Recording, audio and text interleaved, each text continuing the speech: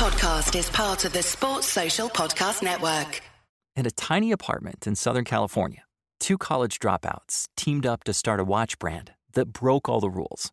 With clean, innovative designs, unexpected colors, and unbeatable value, Movement became the fastest-growing watch brand in the world. Every bold, modern design is dreamed up at Movement's California headquarters. And now everything is on sale for their 9th birthday celebration. You can save big with 25% discounts on watches, jewelry, sunnies, blue light eyewear, and more lifestyle essentials. And for the first time this year, Movement's best-selling, innovatively made ceramic watches are on sale too. Elevate your own look or give someone an amazing gift that won't break the bank, but looks like it did. There's never been a better time to join the movement. Get the best prices of the year with Movement's site-wide 25% off anniversary sale and enjoy free shipping, free returns, and a 2-year guarantee on everything they make. Just go to mvmt.com. That's mvmt.com. Yeah, we're back in town after watching, dearie me, again, Everton 0, Sheffield United 2. Me and Mark Mosey here. Before we get into the game, Mark, also a nightmare getting a taxi from town today, wasn't it? We should not have bothered at all, really. Yeah, I mean, you jokingly said it 5-3, so we just stay in a boozer in town and watch anything other than Everton. And I think at 4:45 we were all very much on the same wavelength. But logistical nightmare getting to the game. But I think the only thing that got worse this afternoon was the actual 90 minutes. Get that flyover sorted, Joe Anderson. You know, the cabs used to come through there all the time on Scotty Road, didn't they? Yeah. Really easily. But now, please keep shutting the Mersey Tunnel on match days. That would really help everyone. Make anything to stop watching that. It's very much laughter out of anxiety and frustration, isn't it, today, to be fair, as we get into talking about it. I've got to say, mate, I don't really know where to go from it now. It's because we've done this podcast about 35 times in the last 5 years. Yeah, but I think in the week we sort of we do all the shows and all the content, and after the Bournemouth game, it felt like everyone had a bit of a deep delve into the way issues and the team and the psyche, the team and the mentality and everything to do with the football club. Really, sort of picked it apart, and it felt to me as though when we were talking about it all that this is all going to be all right because we've got a nice game at the end of the week in regards to Sheffield United. And I thought that it was going to be a tough game, but I didn't think it was going to be a game that Everton would lose or draw. I thought we might have to battle to get through, and all those conversations were sort of premeditated by that, and I sort of thought, we'll kick on again after this, and things will look a bit better going into what's going to be a big week next week. But the performance today and the manner of the defeat is just leaves you a little bit speechless, and coming out that ground, you sort of shrug your shoulders, put your arms out, and go, "What on earth are we going to do here?" You mentioned premeditated conversations. I think what it does show is that all of the verbals that came out of the club this week on the back of that poor performance about how everything was going to be different, and Marcus Silva appreciated that we were a club that are not necessarily on the brink of crisis, but everyone kind of sees it that way. Well, I left my seat on 85 minutes thinking this is a real crisis now, and as much as I don't think that the club are probably as knee-jerk as what a lot of the fans feel at the moment, He's very quickly gone from someone who's getting a lot of time given to him to develop a 5-year plan into someone who looks like he's got 5 games to try and prove his worth. Yeah, most definitely. I think next week is obviously a bit of a bye because we all expect, after Man City's demolition of Watford today, they'll probably come to Goodison and do exactly the same. It's interesting when you mention about the difference between what Everton at home and away is at the moment, and up until today it's been a totally different animal. I think there was probably a little bit of naivety about Everton going into this game today, thinking that we've got a, in inverted commas, easy game to fall back on at home. We'll do the business at Goodison like we normally do, and everyone will kind of put Bournemouth to bed, and it's very quickly amplified into an absolute disaster. People talk about VAR being an element of theatre this year, and I don't even know whether to categorise that as theatre or tragedy or comedy today. It was just abysmal. The fact that it came out of the ground thinking that Michael Keane had a decent game on the ball shows how many times we used him going back towards our own goal. That's completely combination of 100%. Exactly, yeah. And it's bizarre that we lost 2-0 to a dire football team, and defensively I don't think we were that bad up until that second goal. It was a classic performance for a side who needed a result coming to Goodison Park and sensed vulnerability. If Phil Jagielka learned anything in his 10 years at Goodison Park, it was how to destruct us at home. It was a classic performance that he's been on the poorer end of for so many years, and you can almost sense the words he said in that dressing room before the game, whereas if you keep these quiet for half an hour, get under the skin, nick one from a set piece, get one on the counter, job will be done. And it was a classic Everton deterioration. You're right in where we go from here, because we mentioned in the cab on the way back into town that regardless of personnel, in particular manager, I personally think centre forward, you can bring anyone from the world into those positions at the moment and the whole system falters still, which is very worrying, because the football team needs to progress from the point that it's been at for in recent years, the last 6 years, but we're going back 30-40 years since it's been something that anyone can really be proud of. And it's worrying when you can't necessarily pinpoint the areas where it's going wrong. We all come away, and you're right, and you kind of shrug your shoulders and hold your hands out and think, well, why is this happening? The feeling of apathy and certainly the patience that Marco Silva has afforded himself after two pretty disastrous spells from Koeman and Allardyce, that started to really wear thin today. I think that it was the first time today where the boos and the angst were very much apparent again. I think all the, you think about his tenure so far, and you sort of look at that first third of the first season, pretty decent. Middle third, obviously a bit of a disaster, and the third of the campaign, he sort of earned a lot of favour, earned a lot of fans back again with the way he sort of acquitted himself and the way in which the team played, and it looked like he'd sort of resolved those issues, and it's whether he can sort of do that again now, obviously. But I think it's a horrible feeling to be sat here and to sort of, obviously we're not football managers, but you sort of know your team, you know your players, and you sort of sense you get a grip of what needs to happen to this team to sort of get them back to go in the right direction. But we're both sat here now sort of going, what's next? You could probably change Seamus Coleman for Jibril Sidibe. You could probably go to a 4-3-3. You could probably play Cenk Tosun or Dominic Calvert-Lewin next week, and it just feels like it's all going to be the same again going forward. Yeah, you need massive levels of reformation, which is incredibly risky. At what point are Everton afforded the opportunity to make those sort of massive moves? I don't necessarily think we're on the brink of relegation, and if we were, we wouldn't necessarily be in a position to make those massive changes. Do you think the massive change, even now though, when you look at the performance today, you look at Sigurdsson all season, you look at Coleman all season, I know it's captain and vice captain, isn't it, I suppose, so in that regard it is significant. That's part of the problem. But if you strip that away and look at the performances entirely, they are the weakest two performers in the side, and we sort of said that we don't know what to do next, but surely that's the start of all this, isn't it? You look at the players in the team who are performing at the lowest level currently, and you've got to say those two lads are probably 11 and 10, aren't they, in regards to, if you're doing a list of who's performing best out the side, that's where those two are at the moment. I don't think we're clearly not the lowest in terms of quality in the league. We're probably the most underperforming side in the whole division, which is bizarre. I think it's startling to think back at the amount of money and some of the names that we brought in the last few years certainly us growing up, that the prospect of going out and spending this level of money on the calibre of players that we've got was totally unthinkable, and the fact that we've managed to get them here now and do it with potentially what we thought was going to be one of the most hands-on, the most gifted coaches in the league, and for us still to be at this position, it does make you think, well, what is the vital piece of the cog that actually takes us forward? My major worry today, I know we've conceded 2 goals to an absolute dog piss side, but the lack of creativity going forward is startling. We mentioned some of the players that we brought in, but the vast majority of those have been offensive. People like Richarlison. Offensive in a different way today. Well, yeah, they offended my eyes, but you've got someone in Moise Keane who I am not prepared to get on the back of in the slightest, but we are talking about one of Europe's greatest attacking talents, if not the top talent in Europe. He is someone who I would say you could interchange with any of the world's greatest footballers, and I am very much include anyone from the top echelons of European football, and you'd still get the same results because the cohesion is just totally unapparent.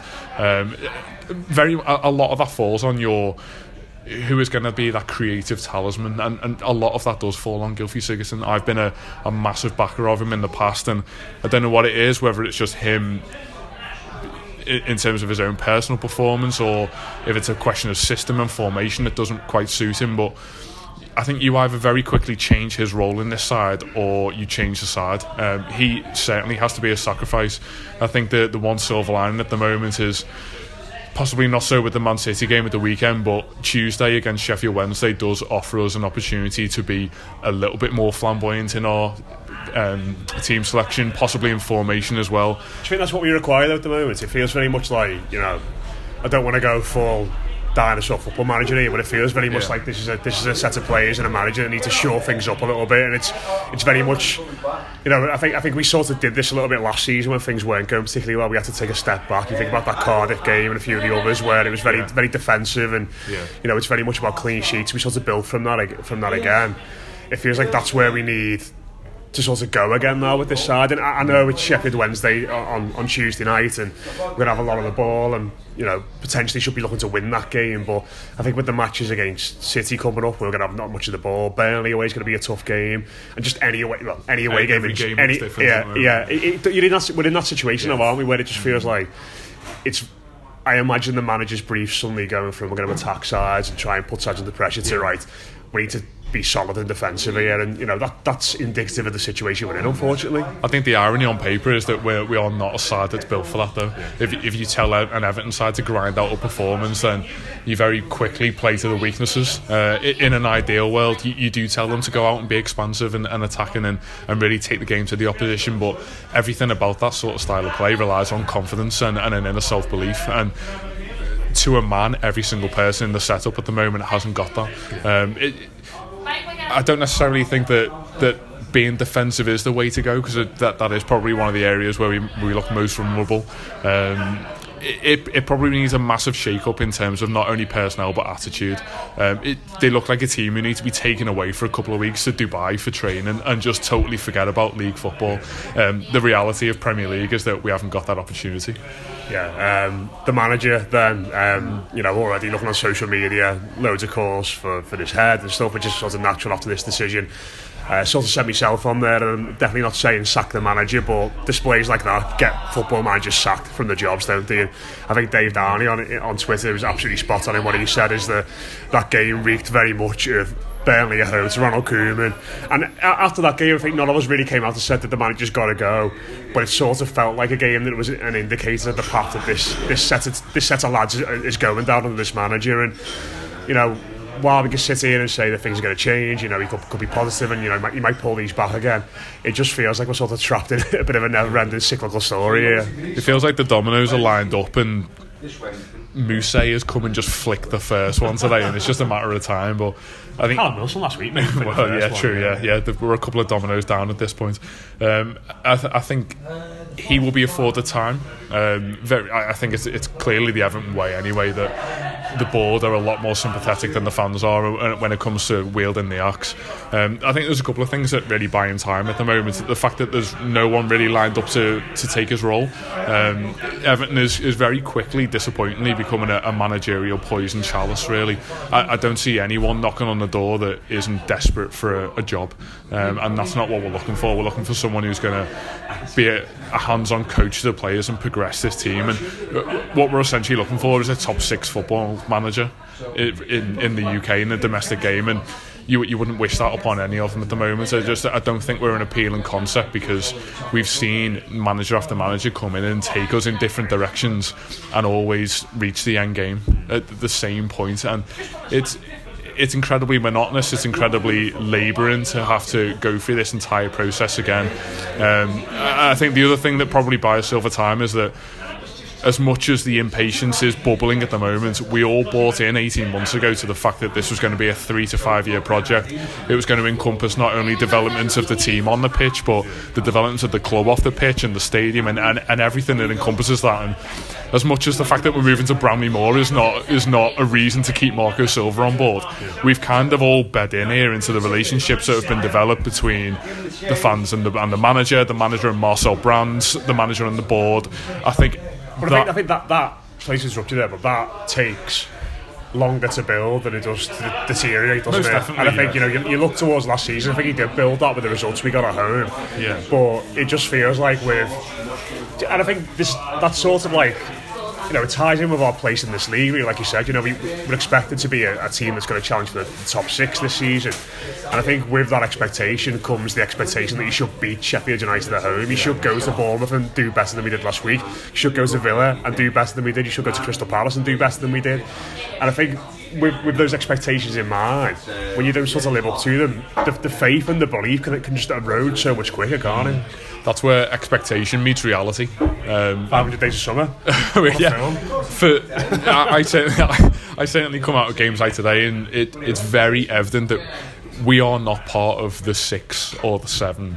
We are part of the 13 or the 14, and the 10. It's depressing to say, given what we've done in recent transfer windows and what we all assume that Marco Silva has done behind the scenes. And as much as we don't want to go full knee-jerk and say that everything's fallen apart on the back of a Premier League result that can essentially happen to anyone, I think the manner in which we've performed this season, and I don't think that result does happen to anyone. And I think you look at them today. I would say the start of the season that we've had doesn't happen to anyone. The expectations are a very dangerous word, but I think you can be forgiven going into the first 6 league games that we had to think, well, do you know what, we should really be putting ourselves into a good position. But I think the performance they put in today against us, it's sort of performances. If you're an away fan, you love that. You see your team backs to the wall, nick one from a set piece, nick one on the counter attack, you go home, you're made up, and they'll talk it up for ages. But I think you look at it and sort of think, what did they? How many teams in this league do they beat with that performance today? I don't think there's more. I don't think there's more than 15, or I don't think there's more than probably 17 or 18. Yeah. I think not many sides lose to a performance like that, and I think that's sort of the level we've got to again now, where it just seems like if you do basic things in a football match well, Everton will gift you a goal, and they will let you have a chance, and if you take those chances, you'll win the game. And I know we've been good at home recently, but it just felt as though last week with Bournemouth and the way we acquitted ourselves there, that there was always going to be a lull and it was always going to be difficult again today. There was always going to be a grindy, horrible game, and if Sheffield United took the chances, then they caused us problems, and they took the chances, and ultimately, which is probably the biggest surprise of the day, we didn't create many at all. I think we're such a vulnerable side that teams can sense when our soft underbelly is exposed, and that is a massive weakness. I think part of beating Everton at Goodison Park, well, the vast majority of it is not based on technical ability and your ability to be a beat a man or just generally perform well for 90 minutes. It's about game management and, to an extent, early on in the game, crowd management.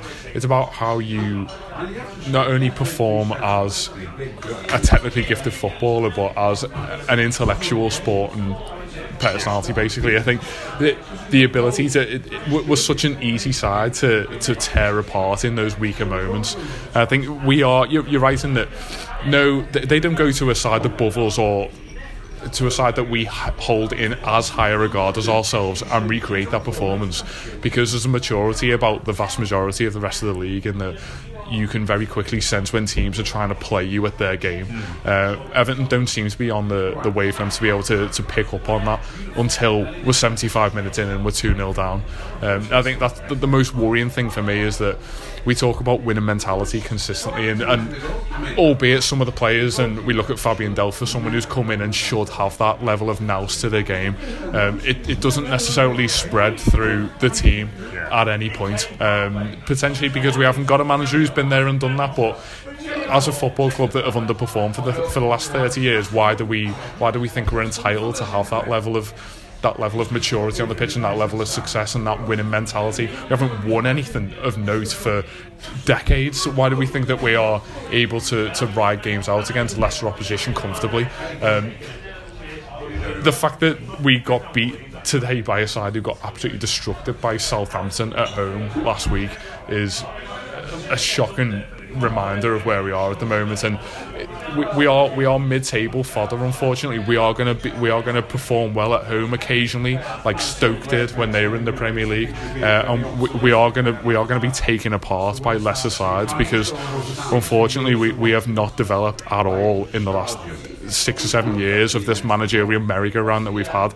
And my worry is that if we continue down this level of consistent change, then the sustainability that we need to actually take this team forward is never going to be achieved. Long way back for this football club. You looking forward to talking about it all week? Absolutely not. No, I hope Sheffield Wednesday tear us apart just so we can talk about something else. That's obviously a massive game on Tuesday night now as well. Cheers to Mark and to everybody else who got involved in this podcast today. We will speak to you again very soon here on the Blue Room. If you want to hear more from us, a bit of a group therapy session all week on Blue Room Extra over on Patreon. It's Blue Room Extra, so patreon.com/Blue Room Extra. We'll speak to you again very soon. Keep the faith, up the toffees. Searching for just the right job? Whether you're looking for full-time, part-time, or seasonal work, you can get started today.